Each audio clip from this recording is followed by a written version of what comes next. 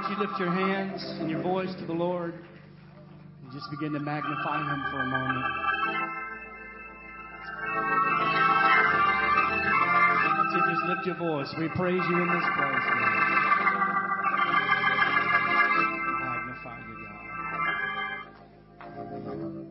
Isn't it good to be in the house of the Lord today? Amen.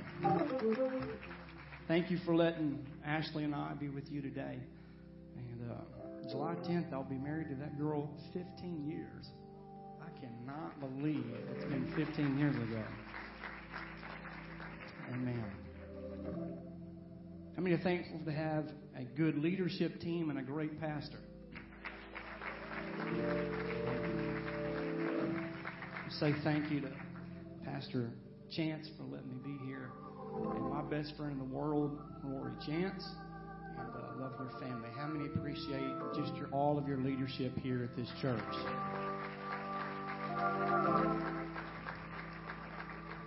It's been a couple of years ago. I decided to try to lose a little weight, and I lost about 35 pounds and tried to get in the gym a little bit and get a little more healthy. And it's been about 6 months ago that I was in my house, and my little 7-year-old, his name is Bryston, he said, he looked at me and he said, "Dad, you kind of look like John Cena." After looking around, I was like, you know what? I do look like John Cena, don't I? He's a crafty little dude. You have to understand this. He said, "Do you think that you can beat up John Cena?" In my mind, I was thinking, yeah, if I had a lot of help. But to him, I said, well, yeah, I can. He said, "Do you think that I can beat you up?" In my head, I was thinking, yeah, if you got a lot of help. But to him, I said, absolutely you can. He said, "So you're saying I can beat up John Cena? I'm going to go tell all my friends at school." Anybody struggling with anything today? Anybody just feel weighted down by anything? Look at somebody and say, "Will I ever overcome this?" And look back at that same person and say, "Yeah, if you got a lot of help."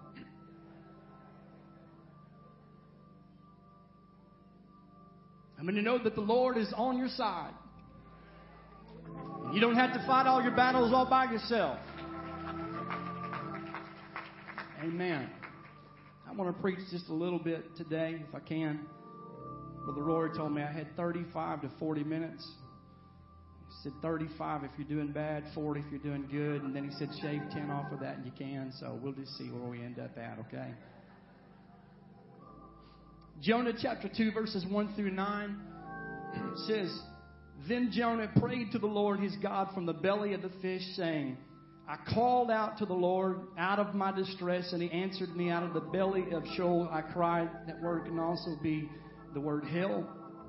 "And you heard my voice. For you cast me into the deep, into the heart of the seas, and the flood surrounded me. All of your waves and your billows passed over me. Then I said, I am driven away from your sight, yet I shall look again into your holy temple. The waters closed in over me to take my life. The deep surrounded me. Weeds were wrapped about my head, and the roots of the mountains. I went down to the land whose bars closed upon me forever. You brought up my life from the pit, O Lord my God. When my life was fainting away, I remembered the Lord, and my prayer came to you into your holy temple. Those who pay regard to vain idols forsake their hope of steadfast love. But with the voice of thanksgiving will I sacrifice to you. What I have vowed I will pay." And notice, if you're reading this original language, there's an exclamation point on this. It gives emphasis to it. And he begins to shout, "Salvation is of the Lord." Notice he says two things. I remembered the steadfast love of God, and I realized where my salvation came from to begin with. And it's at that moment that the Lord spoke to the fish, and it vomited Jonah out upon the dry land. If you read the end of the book of Jonah, chapter number 4, the Lord's having a conversation with him, and he says, the Lord begins to speak to him and says, hey, look, there's 120,000 people that don't know the right hand from the left hand, and they got a bunch of cows, and that's just the end of the book. There's no part 2. Don't pick it up in the New Testament. That's just the end of it. Okay, it's a weird way to end that particular book. There's no more conversation. It just drops off right there. So we're going to come back to that here in a little bit. Genesis 3:8 says, they heard the sound of the Lord God walking in the garden in the cool of the day, and the man and his wife hid themselves from the presence of the Lord God among the trees. Let's put our Bibles down and begin to pray. Lord, we praise you and we magnify in this place. Let the Holy Ghost flow and minister to somebody's heart. In Jesus' name. Can you clap your hands unto the Lord? Amen. You can be seated. Amen. My brother-in-law, at the beginning of the year, a couple of years ago, the church was trying to solicit people to come and be a part of the choir.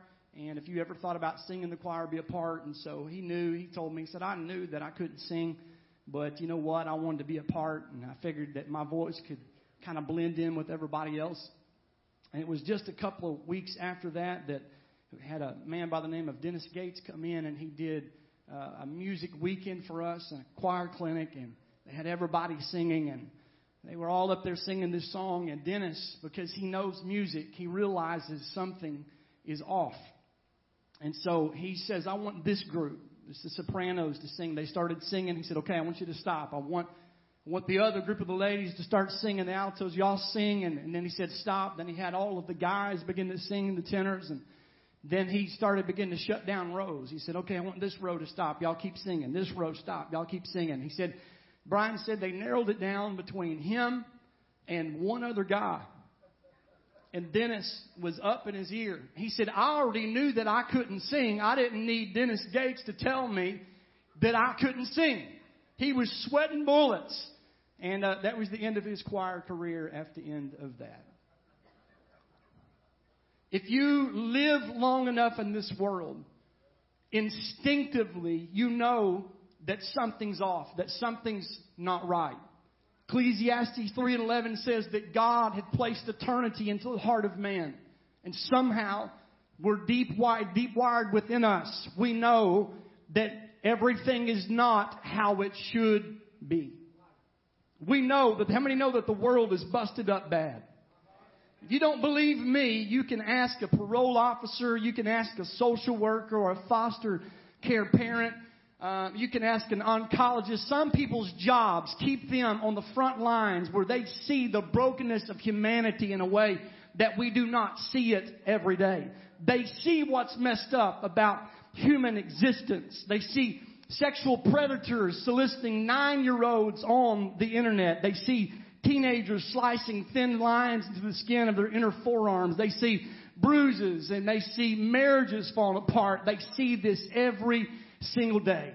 And if you don't have an opportunity to talk to one of them, you can talk to a cancer doctor and an oncologist. I don't know what they get paid, but it's not enough because they have to watch people that are maybe 5 years old or 10 years old, someone that might be 80 years old. They have to watch as their bodies waste away, as cancer eats them alive, and they know that something isn't right.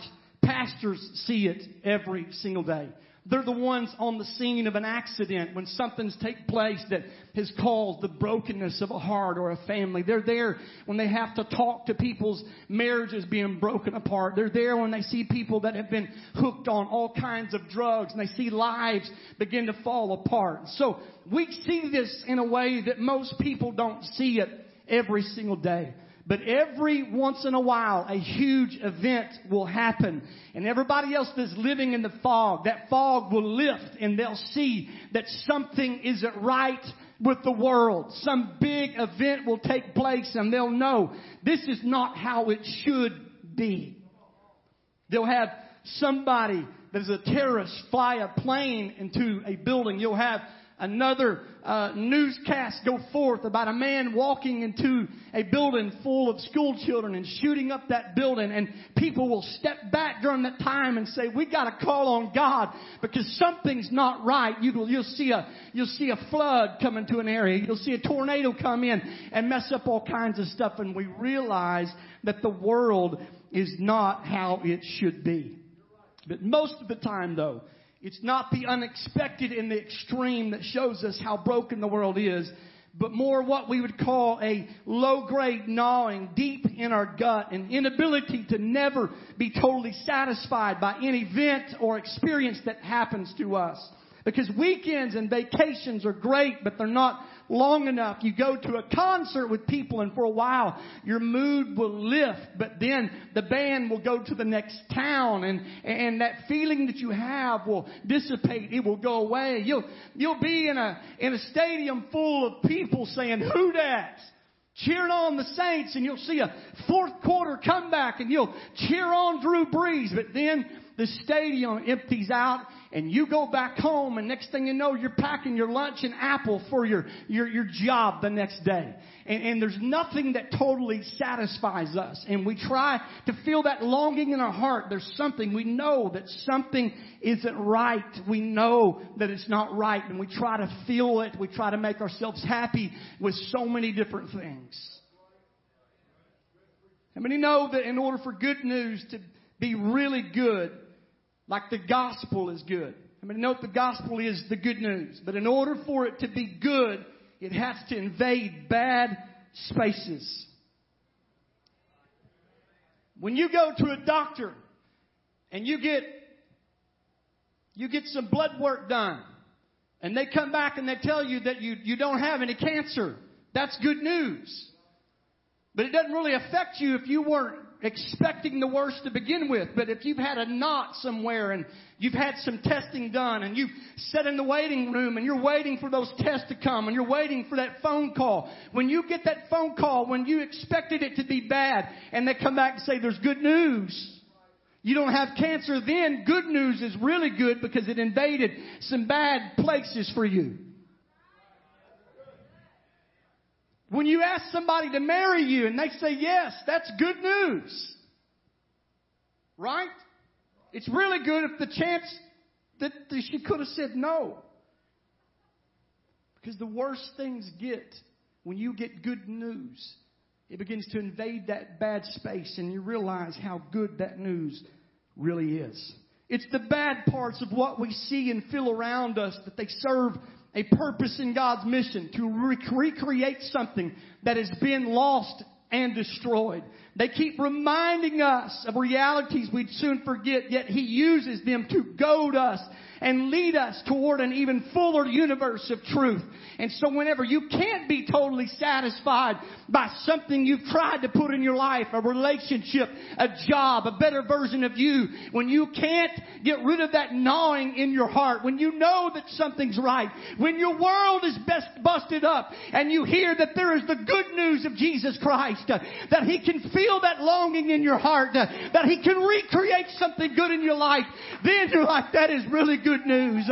If you've been hooked on drugs and alcohol and you hear the message that God can free you of that, that's really good news because you've been in some bad places in your life. I want you to know that God didn't create it this way. In Genesis 1, you begin to read it. God creates things. He speaks powerful words that accomplishes the creation of all things. And when He looks at each day after He's finished made whatever He did that particular day, He steps back and He said, it is good. Rory didn't have anybody around him to compliment. You ever done anything good and there wasn't anybody around you to say it was good? You're like, man, I really wish they could have seen this. God didn't have anybody around, so He made it. Didn't have anybody to say, hey, man, that's pretty good. So He just said, you know what? Good job.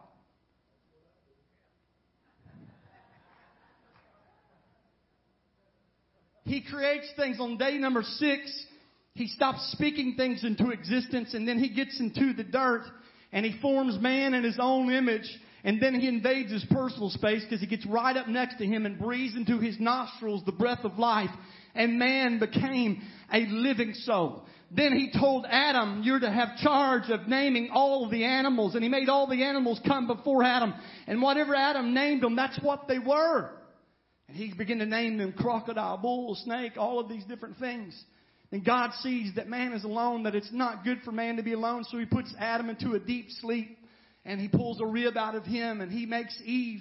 And when Adam wakes up, he looks at this. He's named everything else. Crocodile, snake, all that kind of stuff. But when he looks at her, he uses two Hebrew words. Wohomin. We get the word woman from it. Wohomin means mine. He said, snake, crocodile, mine. That's mine. That's what he says. And then God looks at it and says, it is good. If you read the act of creation itself in the original language, it happens in a rhythmic kind of fashion. God creates, and it is good. He created star systems and mountains and deserts, and He made man. But there was something about His world that He made that was greater than all of it. It's called shalom, God's perfect peace. How many need some peace in your life? God's world during that time was at perfect peace. Nothing was broken. Nothing was leaking. Nothing needed to be fixed. There was no relationship strife. There was nothing wrong. What God made, He made it good and gave it peace. It's hard for us to imagine peace on this blue planet that we live on, because you go and work out like Brother Rory did, and you wake up the next morning and you can barely move your legs. You're driving down the road and you're listening to worship music and someone cuts you off, and you were in the presence of God, and all of a sudden that old nature takes on and you're like, I'm going to run them down. You go from being peaceful to being angry. I saw a witness over here. You'll be at the gas pump pumping gas all of a sudden. You're not doing anything. All of a sudden, lust will come through your head. You're like, where did that even come from? Why am I angry? Why am I lustful? Why am I resentful? Where did that even come from? Because it's hard for us in this planet to think about peace, because there's wars and rumors of wars. There are people killing each other. There is racism. There's all kinds of things in our world. We look at it and say, how could there be any peace? But in God's world, none of that stuff existed. His world was good and it was at perfect peace. And God gave them a command. He gave Adam and Eve one rule, not 50, but one. He said, this tree of the knowledge of good and evil, don't eat of that tree, because the day that you eat of it, you shall surely die. And that's all He told them. He said, the world is yours. You can have whatever you want. Just don't eat of that tree. And we know the story. That tree began to be more desirable than all the other ones combined. And then we know that the serpent slipped Eve in line one day and said, did God really say that you shall surely die if you eat of any of these trees? No, not any of them, but just that one. If we touch it, we might even die. Oh, He's holding out on you. He knows that if you eat of the fruit of that tree, that you'll be a better God than them and than Him. And it was at that time when she was deceived that she took the fruit and she sank her teeth into it. And then a collapse occurred, because she handed it to Adam, and Adam took the fruit and he went right along with her. And then all of these feelings that we know, shame, regret, fear, being ashamed of who they are, it came creeping through their veins for the very first time. All the sickness that we deal with, it comes from that moment in the garden. All of the fighting that we deal with comes from that moment in the garden. And you know what Adam and Eve did? Instead of running to the only one that could take care of it, they ran and they sewed fig leaves together and they hid from the presence of God, which is easily the most terrifying and sad verses in all the Bible. They run for the only one that can take care of it. Why? Why did they do this? Because they were trying to fix it themselves. They were trying to put it all back together themselves. And from that moment, we have all done the same thing. We've tried our own way through a career, through an education, through a relationship. We keep drinking from wells that can never satisfy. hoping that we can put what's wrong with us back together again. And here is the thing. You'll never be able. You don't know it. Even people that are not here today and they don't profess to be Christians, they don't even know why they're doing it. But somewhere within the heart of man, Ecclesiastes 3:11, God had put eternity in their hearts. They don't even know they realize it, but deep within the heart of man, they long for Genesis 1 and they long for Genesis 2, walking with God into the cool of the day, having peace in their life, and they're searching for answers and they don't know how to get it and they're trying to fix what's wrong with them. You'll never be able to fix what's wrong with you. God designed you at the very beginning to walk with Him, and you will never ever get over your need of needing Him. You'll need Him every day of your life. Not just one time to get your hall pass into heaven, but you'll need Him every day. You need His strength. You need what only He can do. You need God. You need Him. Somebody lift your hands and lift your voice.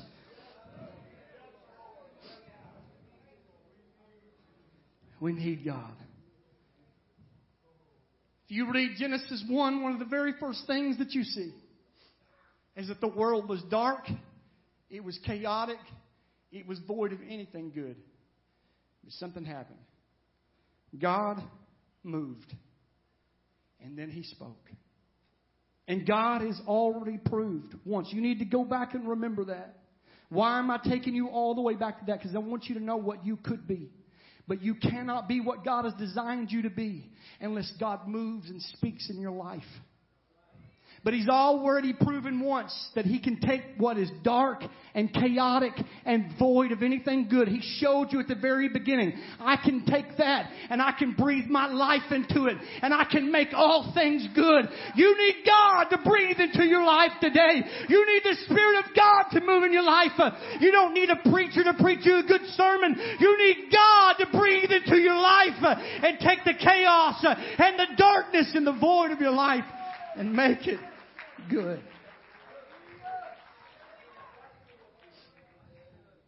It's only Him that can bring light into darkness. It's only God that can bring order into chaos. It's only God that can bring peace, and we desperately need the peace of God. And you read the Bible after Genesis 3, the rest of the Bible, all of it fits into the narrative of God restoring all things. To wit, God was in Christ. Why? Reconciling, pulling the world back into Himself. The rest of the Bible is about that. So when you pull a story off the pages of Scripture, you read into the book of Jonah, it's not just an arbitrary story. It's how God is redeeming and showing us how much He loves us and how much He cares for us and how He's trying to pull us back to Him. The book of Jonah is very interesting. Most people, all they know is that God spoke to Jonah to go somewhere. He didn't go. So he got on a boat. The Lord sends a storm. They chunk him off the boat. He gets swallowed by a whale or a great fish. The fish spits him back up on the beach and he preaches. And that's what we know. That story, there's so many different things about that story that is absolutely fascinating. Many people think that whenever Jesus was telling the story of the two sons, prodigal son and the elder son, that He was using the book of Jonah as a place to talk about this, because Jonah plays both the prodigal son and the elder son in both of them in the same story. Our narrative started when the word of the Lord came to Jonah. Is everybody okay? This is weird why God would say this, but He tells him, I want you to go to Nineveh, that great city, and proclaim. And this was stunning that God would do this. First of all, because God called a Hebrew prophet to leave Israel and go to a Gentile city. This had never been done before. Now God every once in a while would give a word to a pagan nation, but He had never sent a prophet to go to a city and proclaim the word of the Lord. What was even more shocking is that God, the God of Israel, would warn Nineveh, the capital of the Assyrian Empire, of impending doom.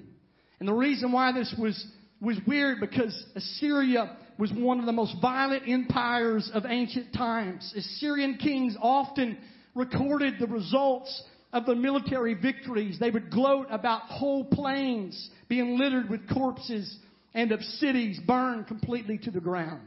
It was the Emperor Shalmaneser III, who was well known for depicting torture and dismembering and decapitations of his enemies in grisly details on stone relief panels. Many times after capturing an enemy, and the Assyrians would typically cut off their legs and cut off one of their arms. And the reason they would do this is they left one arm so they could shake the hand of the victim that was dying on the battlefield. They cut out their tongues. They tied ropes on them and filleted them alive. Those who were able to survive all of this, they were made to live in cruel slavery. And yet it was to this nation that God sent His prophet on a missionary outreach. And though God told Jonah to proclaim against the city for his wickedness, so there would be no reason why God would warn them if there was not a way of escape. And Jonah knew this. He hated those people. He did not want to warn them, but he went because God made him. God was going to send a voice to that city. And the reason He was showing is that I'm even going to have mercy on a group of people like the Assyrians. Now the Ninevites, they were worshipers of a god by the name of Dagon. Dagon was a fish god. He had the head of a fish and the body of a man. And one day the Ninevites are sitting on the beach and they're getting a suntan and the waves are rolling in. When here comes this huge beached whale. And as they're watching, this whale spits out a guy who comes out saying, in 40 days, God's going to destroy this place. I don't know about you, but if I'm sitting on the beach one day and a fish comes up and just spits this guy out and he starts preaching, I'll be like, what in the world just took place? They go and tell the king what happened. I said they worshiped a fish god. And now a man comes out saying that God's amazing how God puts things together to minister to people right where they are. They tell the king. They tell him all about this. This guy gets so messed up that he says nobody's going to eat. No one's going to drink anything. We're going to fast. We're going to proclaim a fast. We're going to ask. He goes, who knows if this God will not have mercy on us? Who knows if He will not relent from destroying us? And you know what happens when these people pray and when these people ask God to forgive them? You know what God does? He forgives them. Why? Because that's who God is. God can't change who He is. And John says God is love. He cannot change who He is.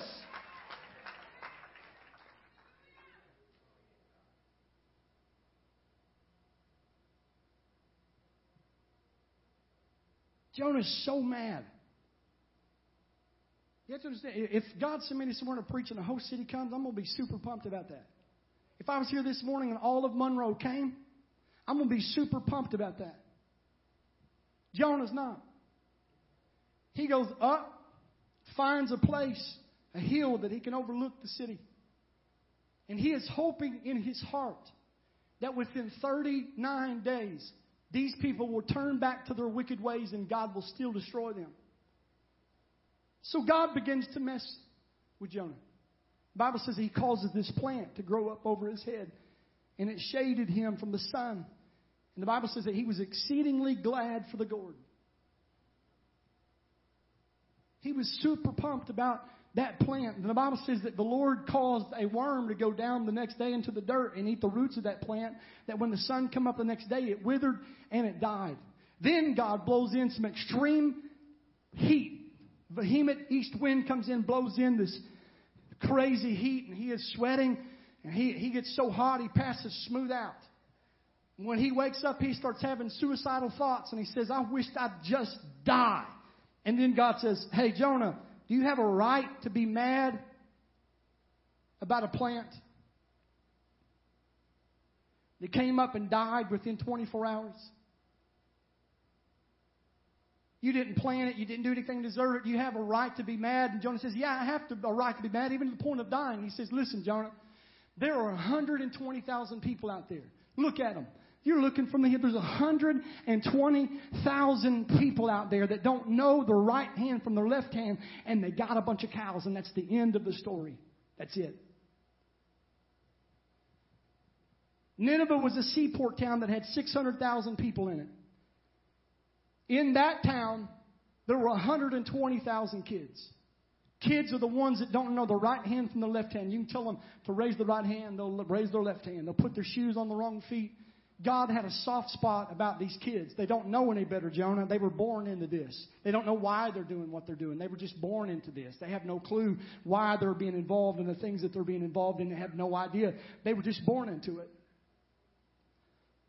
Kids, I understand why God has a soft spot for kids. I love kids. My boys make me laugh all the time. How many love kids?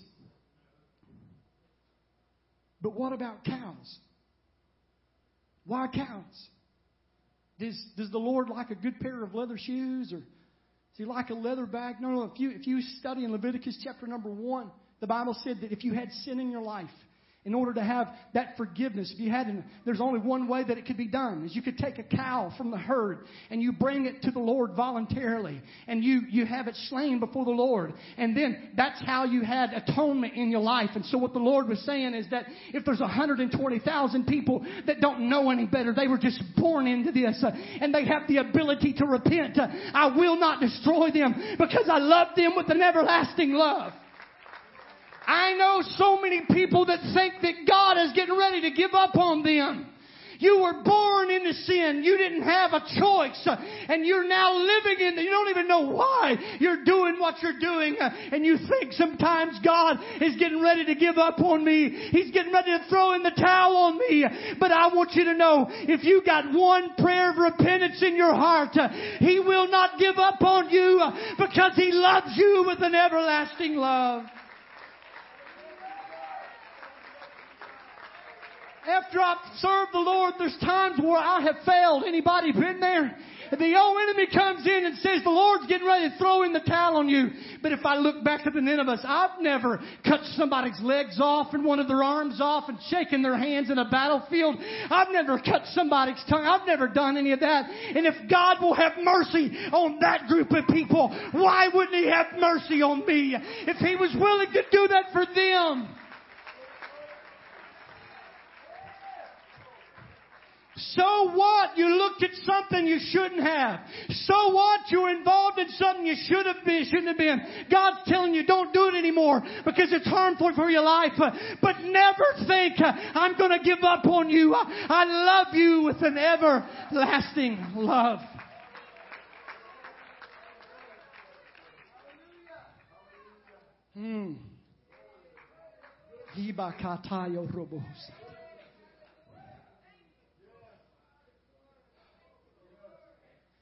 Deuteronomy 7. The Lord begins to speak to the nation of Israel. And within this, the Lord says, I did not love you because you were great. Matter of fact, when I found you, you had nothing to offer. I found you in the worst possible condition, and I scooped you up. I didn't deliver you from the land of Egypt in the bondage that you were in because you were great and that you had something to offer me. No, I poured my love on you, and because I loved you, that's why I delivered you. It had nothing to do with you. I loved you not because of who you were or what you've done. I loved you because I loved you. God does not love you because of who you can be and how great you are, or according to what you do or don't do. God loves you because He loves you, and that will never change. You're made in the image of God, and He loves you with an everlasting love. Been married to this girl over here for about to be 15. We've been together for over 15 years. And there have been several times in our marriage that Ashley will say, Wes, do you love me? I think, of course I love you, baby. And then she asked this question. And you guys, you're going to know. She says, well, why? This is a trap.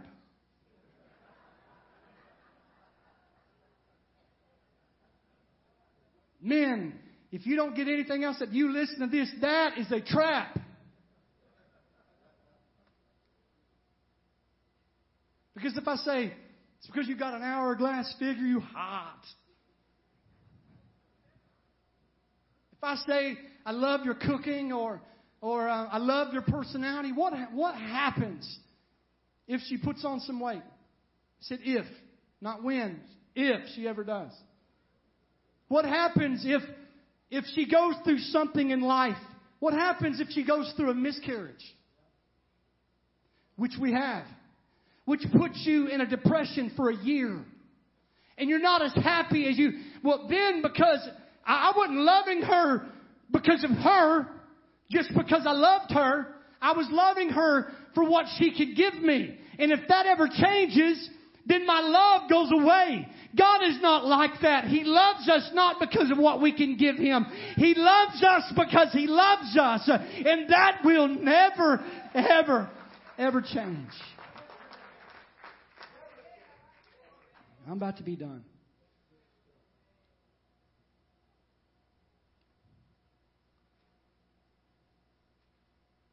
Why don't you lift your hands for a moment?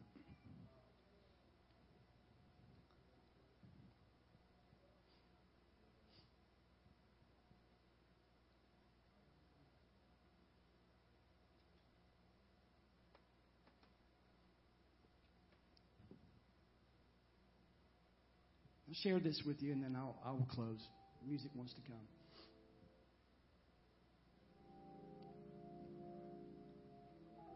Jesus is telling a parable in the Gospel of Matthew.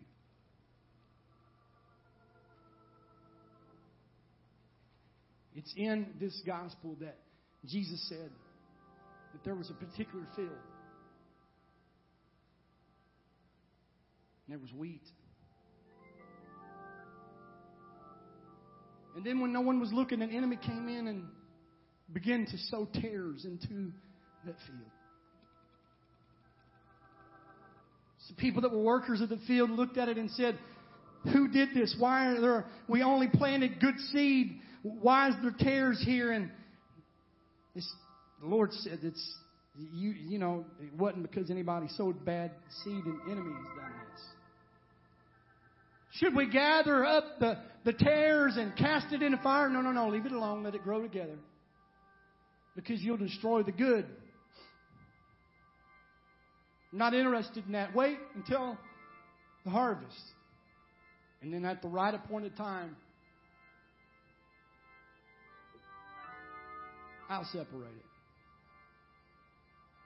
I'll burn the tares away. That field and that wheat was you and I. God only planted good seed. But then an enemy came in and sowed things into our lives that were not good. And God is not willing to destroy you because you have both good and bad in you. At the appointed time, He'll take away that sin nature of your life. It's called the sounding of the trumpet. He goes on and he says, hey, there was a man that was going through a field. It's the same field. They think it's a different store. It's the same field. And he said, a man was going through a field and he found a treasure in the field. And for joy, he went and sold everything that he had to buy that field so he could have the treasure. And we think that we're the ones going through the field and that we find the treasure in Jesus and we give everything we have for Him. But no, it's the opposite. Jesus was going through a field and He found a treasure. You know who that treasure was? You.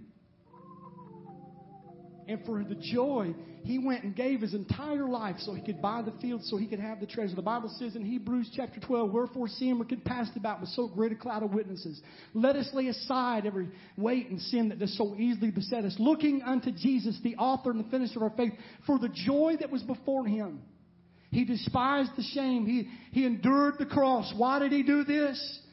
He put the shame and all of that in one hand and weighed it out, and He put the joy that was before Him, which was you, in the other hand. And He says, they outweigh it all. I'll go through it all so I can buy the treasure. You are the treasure of God. God loves you with an everlasting love. He loves you. How many know that He loves you? You're the treasure of God. It was Jonah that prayed from the belly of the well, and he said two things. I remember the steadfast love of God and salvations of the Lord. When Jonah realized that nothing shall separate me from the love of God. That word steadfast love, it comes from a Hebrew word called hesed. And that is when God makes a covenant with His people, that when they're good and bad, in sickness and health, I'm in. I'm not leaving them. I'm not forsaking them. I love them with an everlasting love.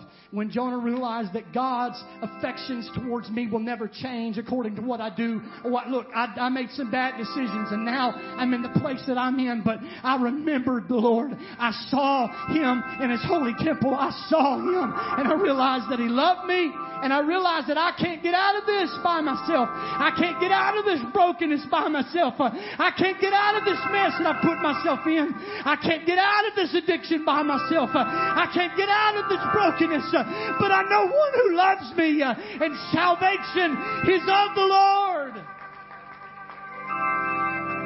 It's what brought his deliverance when he realized, I can't fix what's broken. I can't get out of the belly of the fish. I can't get myself out of this. But I know one who loves me, and I know one who can. And it's God Almighty sitting on the throne of grace. You stand in this place.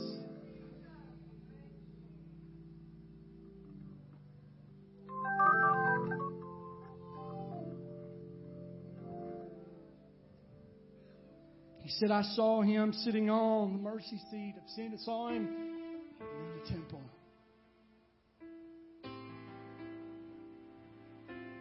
The mercy seat was made out of pure gold. It was the most costly object in the temple. Because God wanted you to know that mercy, it's costly. But it'll outweigh every mistake you've ever made in your life. Oftentimes people think the Lord is going to give up on them, but I want you to know that God paid a lot for you. There's times my boys, I bought them these little bitty toys that maybe like 50 cents, 75 cents. If something ever happens to one of those toys, do you think I get down and begin to try to fix it and spend all day, Brother Chance, trying to figure out what's wrong with this? No, I just discard it. You want to know why? Because it's cheap. But if I ever buy something, if I buy a vehicle or I buy something and something goes wrong with it, I take the time to fix it. You want to know why? Because I paid a lot for it. I got a lot invested in it. And many of us, we think whenever something goes wrong and something breaks in our life, that God is going to discard us and be done with us. But I want you to know that you cost a whole lot. He paid a whole lot for you. He didn't throw down 50 cents for you. No, He took nails in His hands. He took a nail in His feet. He took a crown of thorns on His head. Why? Because He loved you and said, I'm going to pay a lot for them. And when you mess up, God does not discard you because He paid a lot. May feel the Holy Ghost in this place.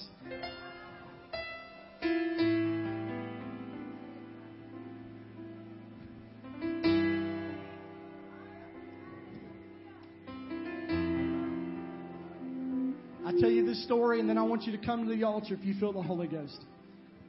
My little boy, Weston, whenever he was about 4 years old, we had pulled up the minivan. Our super cool ride, the minivan. And we'd gotten groceries at the grocery store. So the little hatch had come up in the back and we were pulling stuff out. And he wanted to help, so I'd give him a little bag of potato chips and he'd carry it in. He just wanted to be a part. When I wasn't paying attention, I had my mind on other stuff. He had found a 10-pound bag of potatoes and he had pulled it out of the van. And when he pulled it out of the van, he went... It was heavy. And he was rearing back with all that he had with a chance, and he was pulling.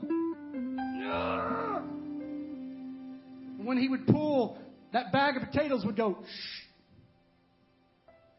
He would gear up again. He'd get down. He'd pull that bag. He's pulling for all that he was worth, but he wasn't getting anywhere.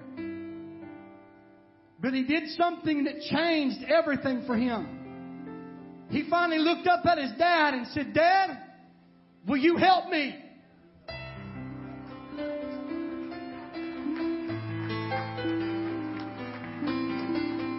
I said, sure I will, buddy. I picked him up first and then took the bag of potatoes and I carried them both into the house. You know what? I did not look at that boy and say, I can't believe you can't carry that. I can't believe you can't do that. I didn't mock him. No, I picked him up. You want to know why? Because that's my boy and I love him. And whatever I can carry for him, I'm going to carry for him. You're God's child. You're made in His image. The world broke you. It was broken since Genesis 3. And now you're trying to carry all this stuff, all of this confusion, all of this hurt, and you can't figure out why you can't carry it. You don't have to. God said, cast your cares on me. Throw it on me because I care for you. Is there anybody in this place, you've been carrying something? You've been carrying a hidden sin. You've been carrying something that you can't forgive somebody of. You've been carrying an addiction in your life. You've been carrying some hurt in your life. You've been carrying some stress and some worry and some fear. You don't have to carry that any longer. Today is your day that you can throw it down at the feet of Jesus. Why? Because He loves you and you can't carry it anyway. You were not designed to carry it. You were meant to throw it in on Him because salvation is of the Lord. I wonder if you can just begin to make your way to the altar with your hands lifted. And whoever needs a blessing from God today, He is here to meet you. There are going to be people here to pray with you today. I wonder if you would come and let the presence of God begin to move on your life. If you feel the Holy Ghost drawing you, just begin to make your way down. And we're going to pray for you today. God is moving in a powerful way. That's it. Come on, that's it. In the name of Jesus. He loves you with an everlasting love. He wants to bless you today.